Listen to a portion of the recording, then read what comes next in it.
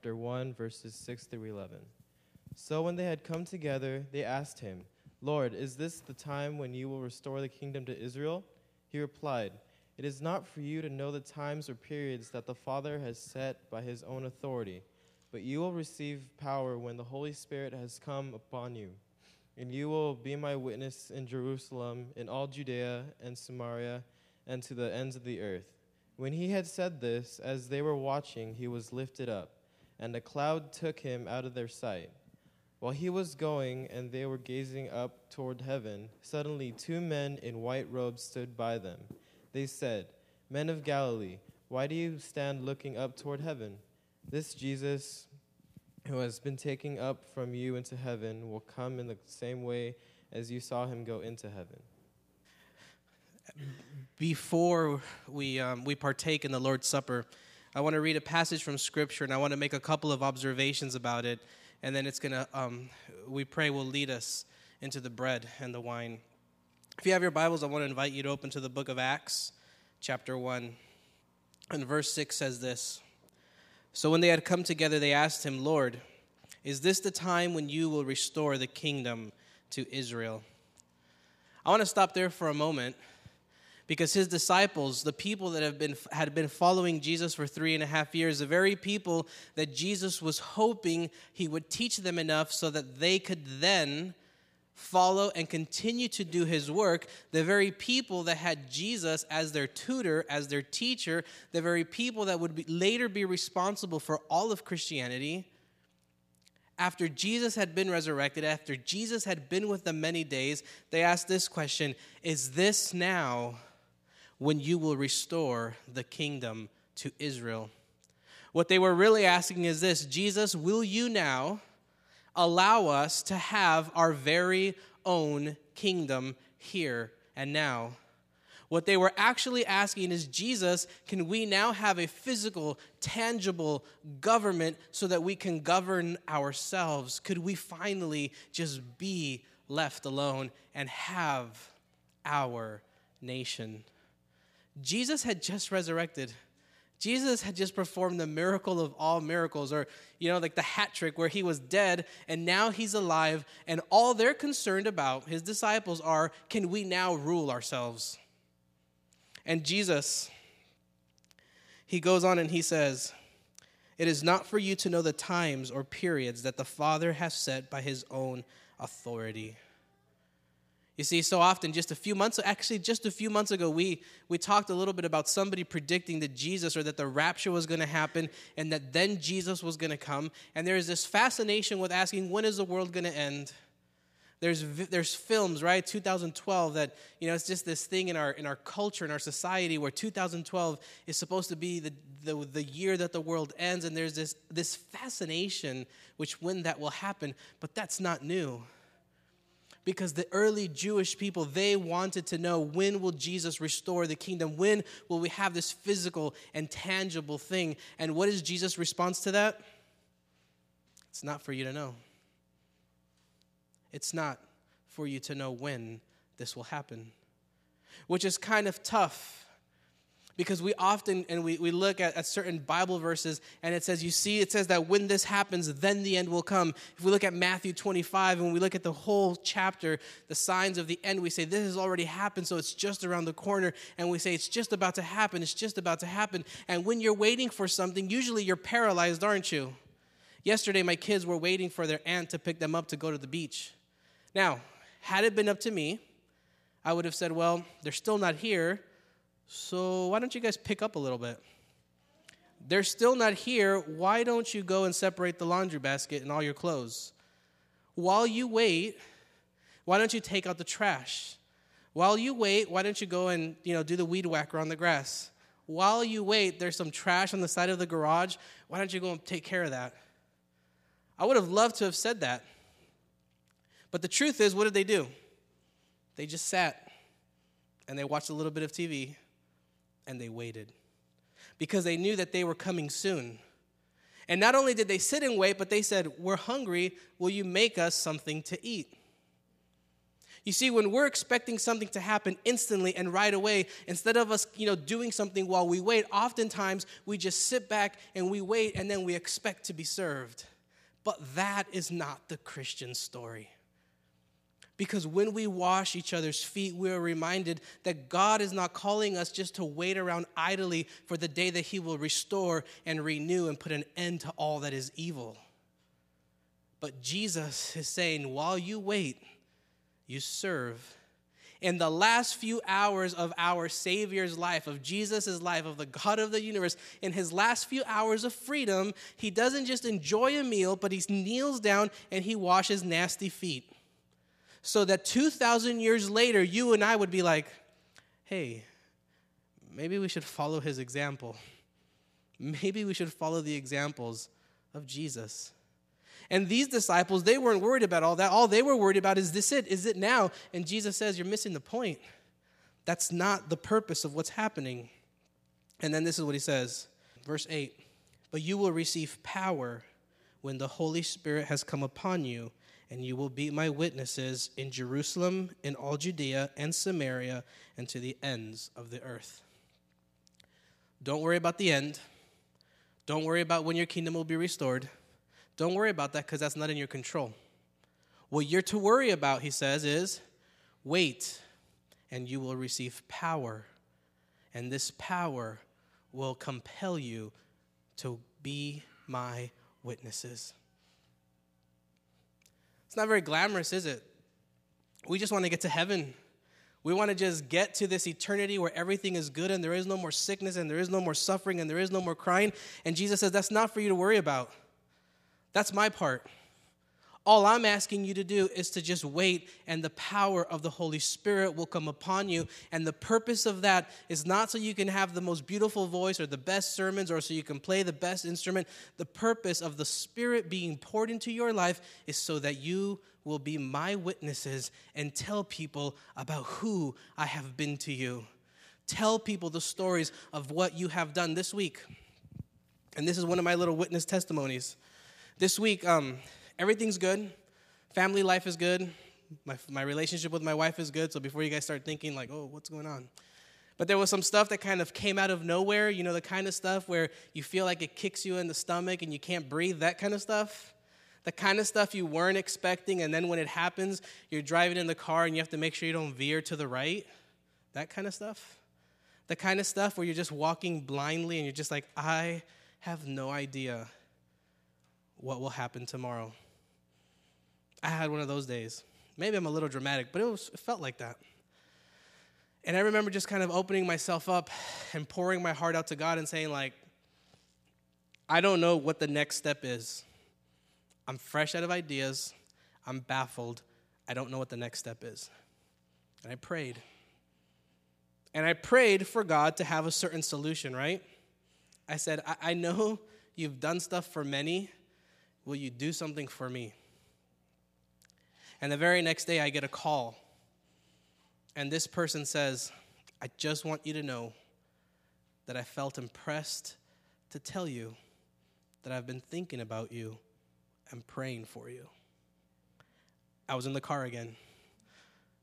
And I remember just thinking to myself, with that phone call, nothing changed. Okay?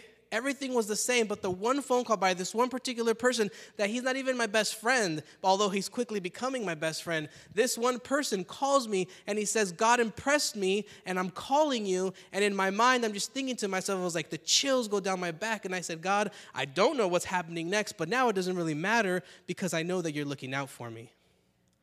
And my wife can tell you, I called her and I was just like, can you explain this? And I mean, she was just like, no. But that gives me the power to conquer because I know I'm not alone. And I know that it's not just God, but God sent someone in a physical form. His name ain't Jesus, but he came to me when I needed him most. You see, your job and mine as we wait is to allow the Spirit to flow through you and through me. and to just give witness to the fact that our God is still alive. Our God is living and moving, and he is not done in his work of creation. Because the Bible says that though he created, he is continuing to recreate you back into his image. That he was doing a good work in each one of you, and he will not stop until it's done. This is a God who hears the voice of his people, who hears their cry, and then he does something about it. I know that there might be people here, though, who feel that I've been crying, but I haven't heard it. I've been crying, but I don't think he's heard me. And all I can say is that you can't give up faith. In the face of the ultimate obstacle, you cannot give faith, because though you may not have heard the voice of God, there are others who have, and the faith that God did that for them, God will also do that for you. That has to be enough. God doesn't do miracles in my life, at least not the kind that I see. So just a simple phone call to me was one of the biggest miracles I could ever have asked for at that moment. God will come through, I have no doubt. And I don't know what it looks like, because seriously, the outcome I had from Jesus was way different than just receiving a phone call. Do you see what I'm saying? Can I get an amen? I'm like, I need more than a phone call, Jesus. But that's what he gives me. And it was peace and has been ever since. That's the truth. God is still powerful. God is all loving. Difficult things are not necessarily at the hands of Jesus. The bad stuff that happens isn't necessarily Jesus like tripping you and saying, haha, that's not the way it works. You will receive power and be my witnesses. When he had said this, as they were watching, he was lifted up and a cloud took him out of their sight. While he was going, they were gazing up toward heaven, and suddenly 2 men in white robes stood by them, probably angels. And they said, Men of Galilee, why do you stand looking up toward heaven? This Jesus who has been taken up from you into heaven will come in the same way as you saw him go into heaven. These disciples, they were just looking up. What do you see when you look up into the open sky? Nothing. And they kept looking and looking, because sometimes in our life of faith, we focus on the things that are not that important. Sure, it would have been an awesome thing to see Jesus go up and vanish, and it's like a balloon that goes up far enough and you stop seeing it, but then they kept looking. And 2 men, probably angels dressed in white, come to them and said, okay, that's how he left, that's how he's coming, now let's move on. You already know how Jesus is going to return, but he is giving you power from the Spirit to be his witnesses. And sometimes this fascination about, well, when is the end going to be? We know that a part of our history of the Seventh-day Adventist Church, when we predict things, it doesn't happen like that. And so we're not in the business of predicting when Jesus will come. I would love for Jesus to return and renew this earth at this moment.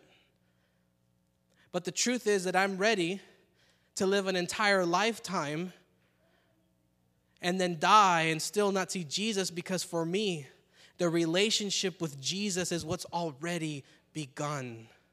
For me, God has already given us the Holy Spirit. He has poured it out into your life and will continue to. And I have to ask the question that I asked the young adults this morning: is Jesus enough for you? Or are you just wanting the glitz and glamour of heaven? Is a relationship, a connection with Jesus and God enough? Or are all you want is to get out of the bad stuff that you're in? Do you see what I'm saying? Is Jesus enough? And that's the question that when we hand out the bread and the juice that represents the body and blood of Jesus. It's a symbol. It's not real flesh. It's not real blood.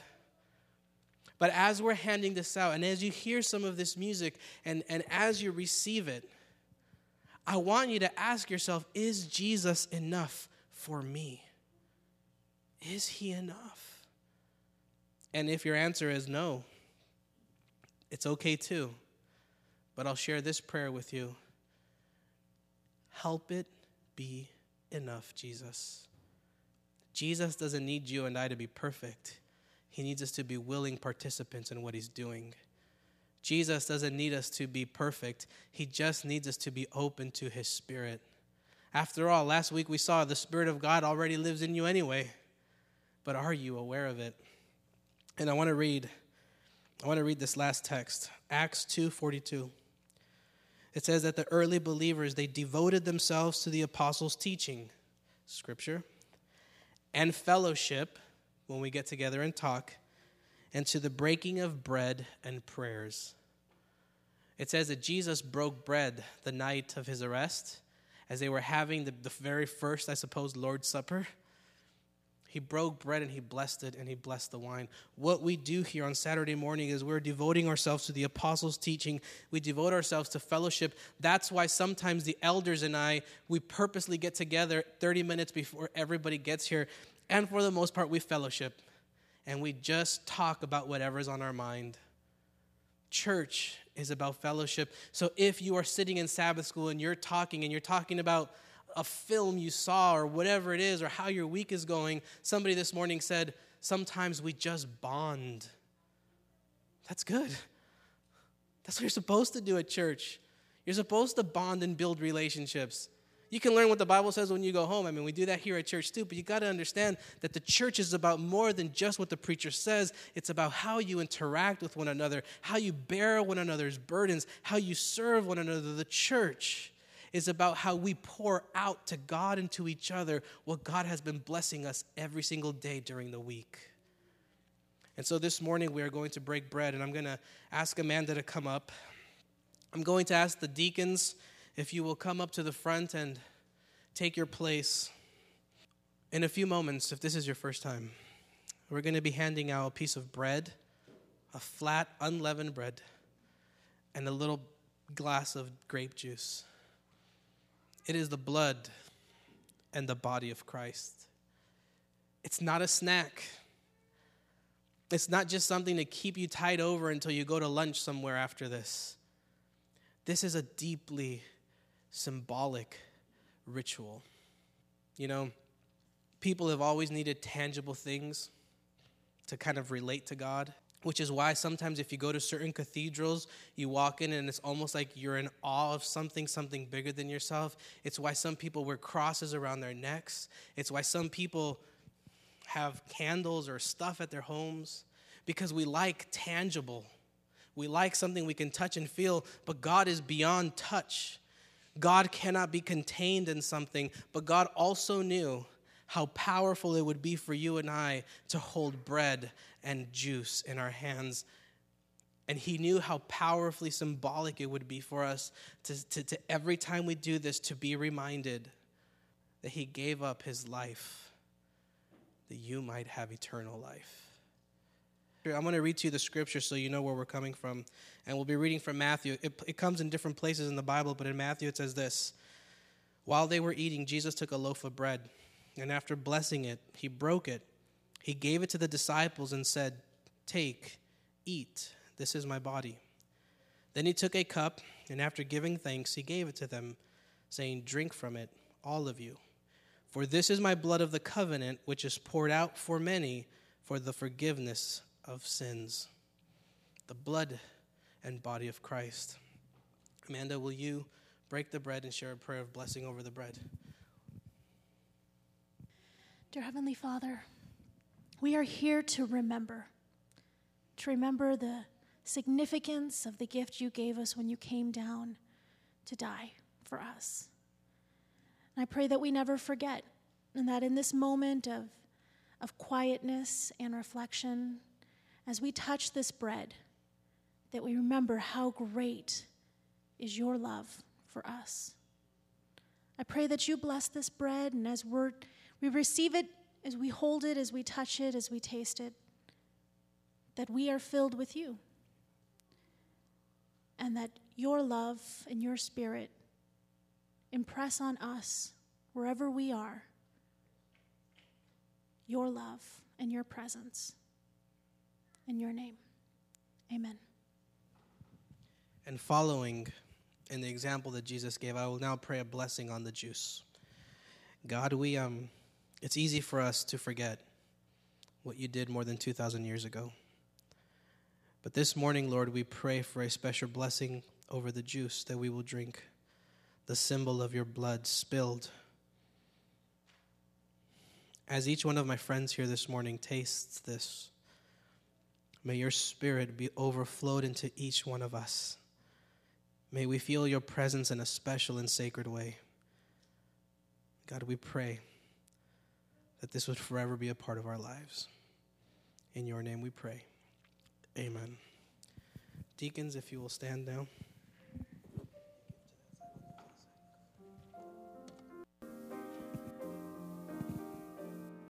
For God so loved the world that he gave his only begotten Son, so that everyone who believes in him may not perish, but have eternal life. I invite you to reflect on those words, and as you are ready, to take and drink the cup and eat the bread. And I will now pray.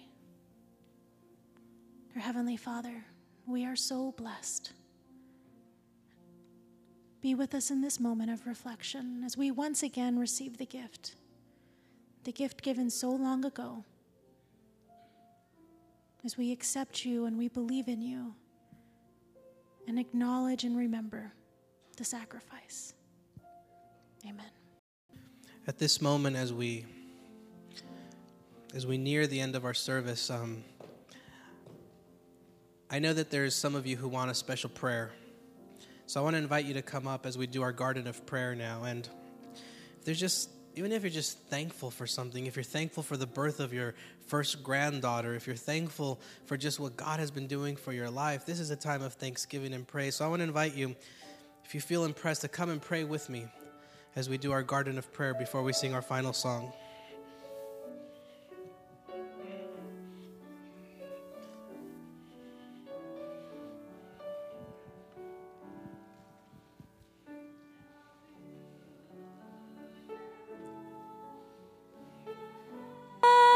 That served the wine and the bread and the sons of the earth.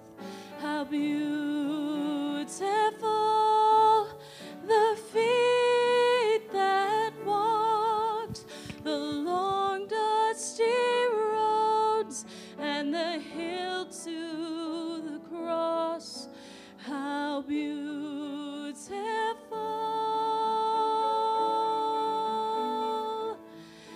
How beautiful.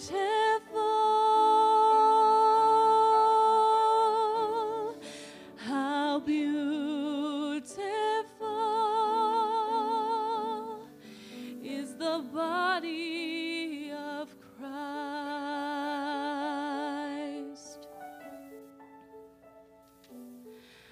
How beautiful the heart that bled, that took all my sin and bore it instead. How beautiful the tender eyes that chose to forgive and never despise. How beautiful.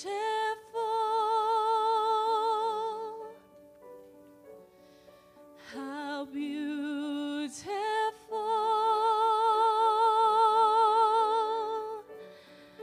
How beautiful is the body of Christ. And as he laid down his life, we offer this sacrifice, that we may live just as he died, willing to pay the price. Willing to pay the price.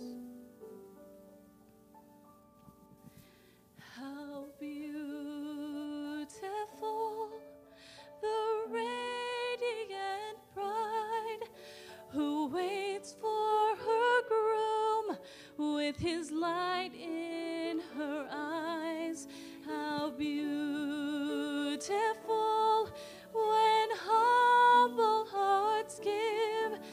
the fruit of pure lives, so that others may live. How beautiful,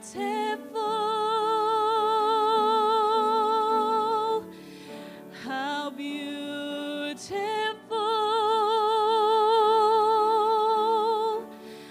how beautiful is the body of Christ.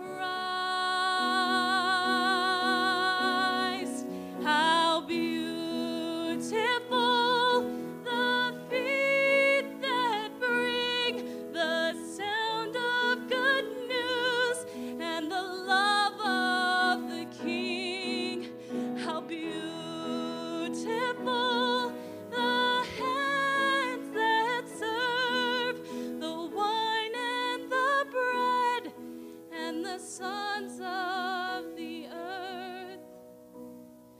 How beautiful,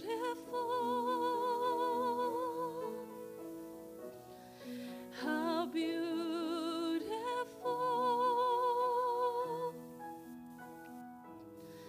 how beautiful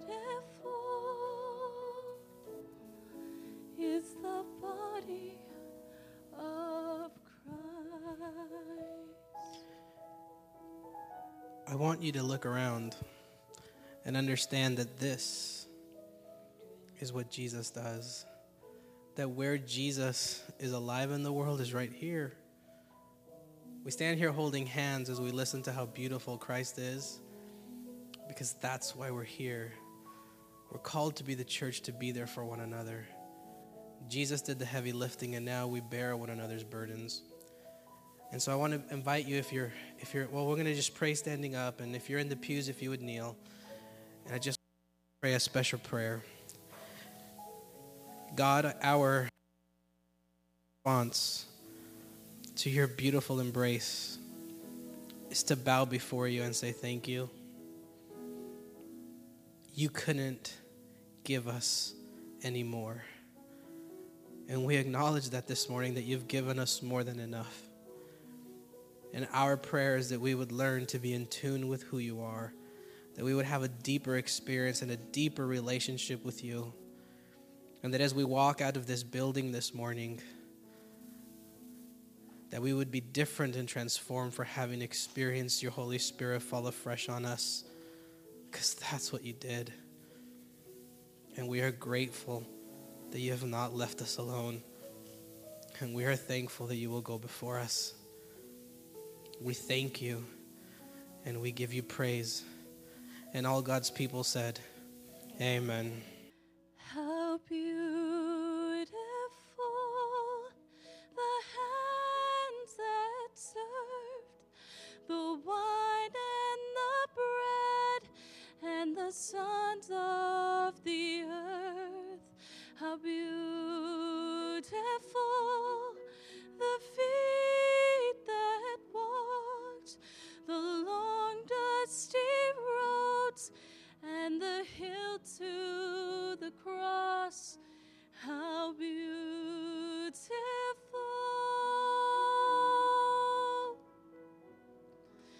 how beautiful.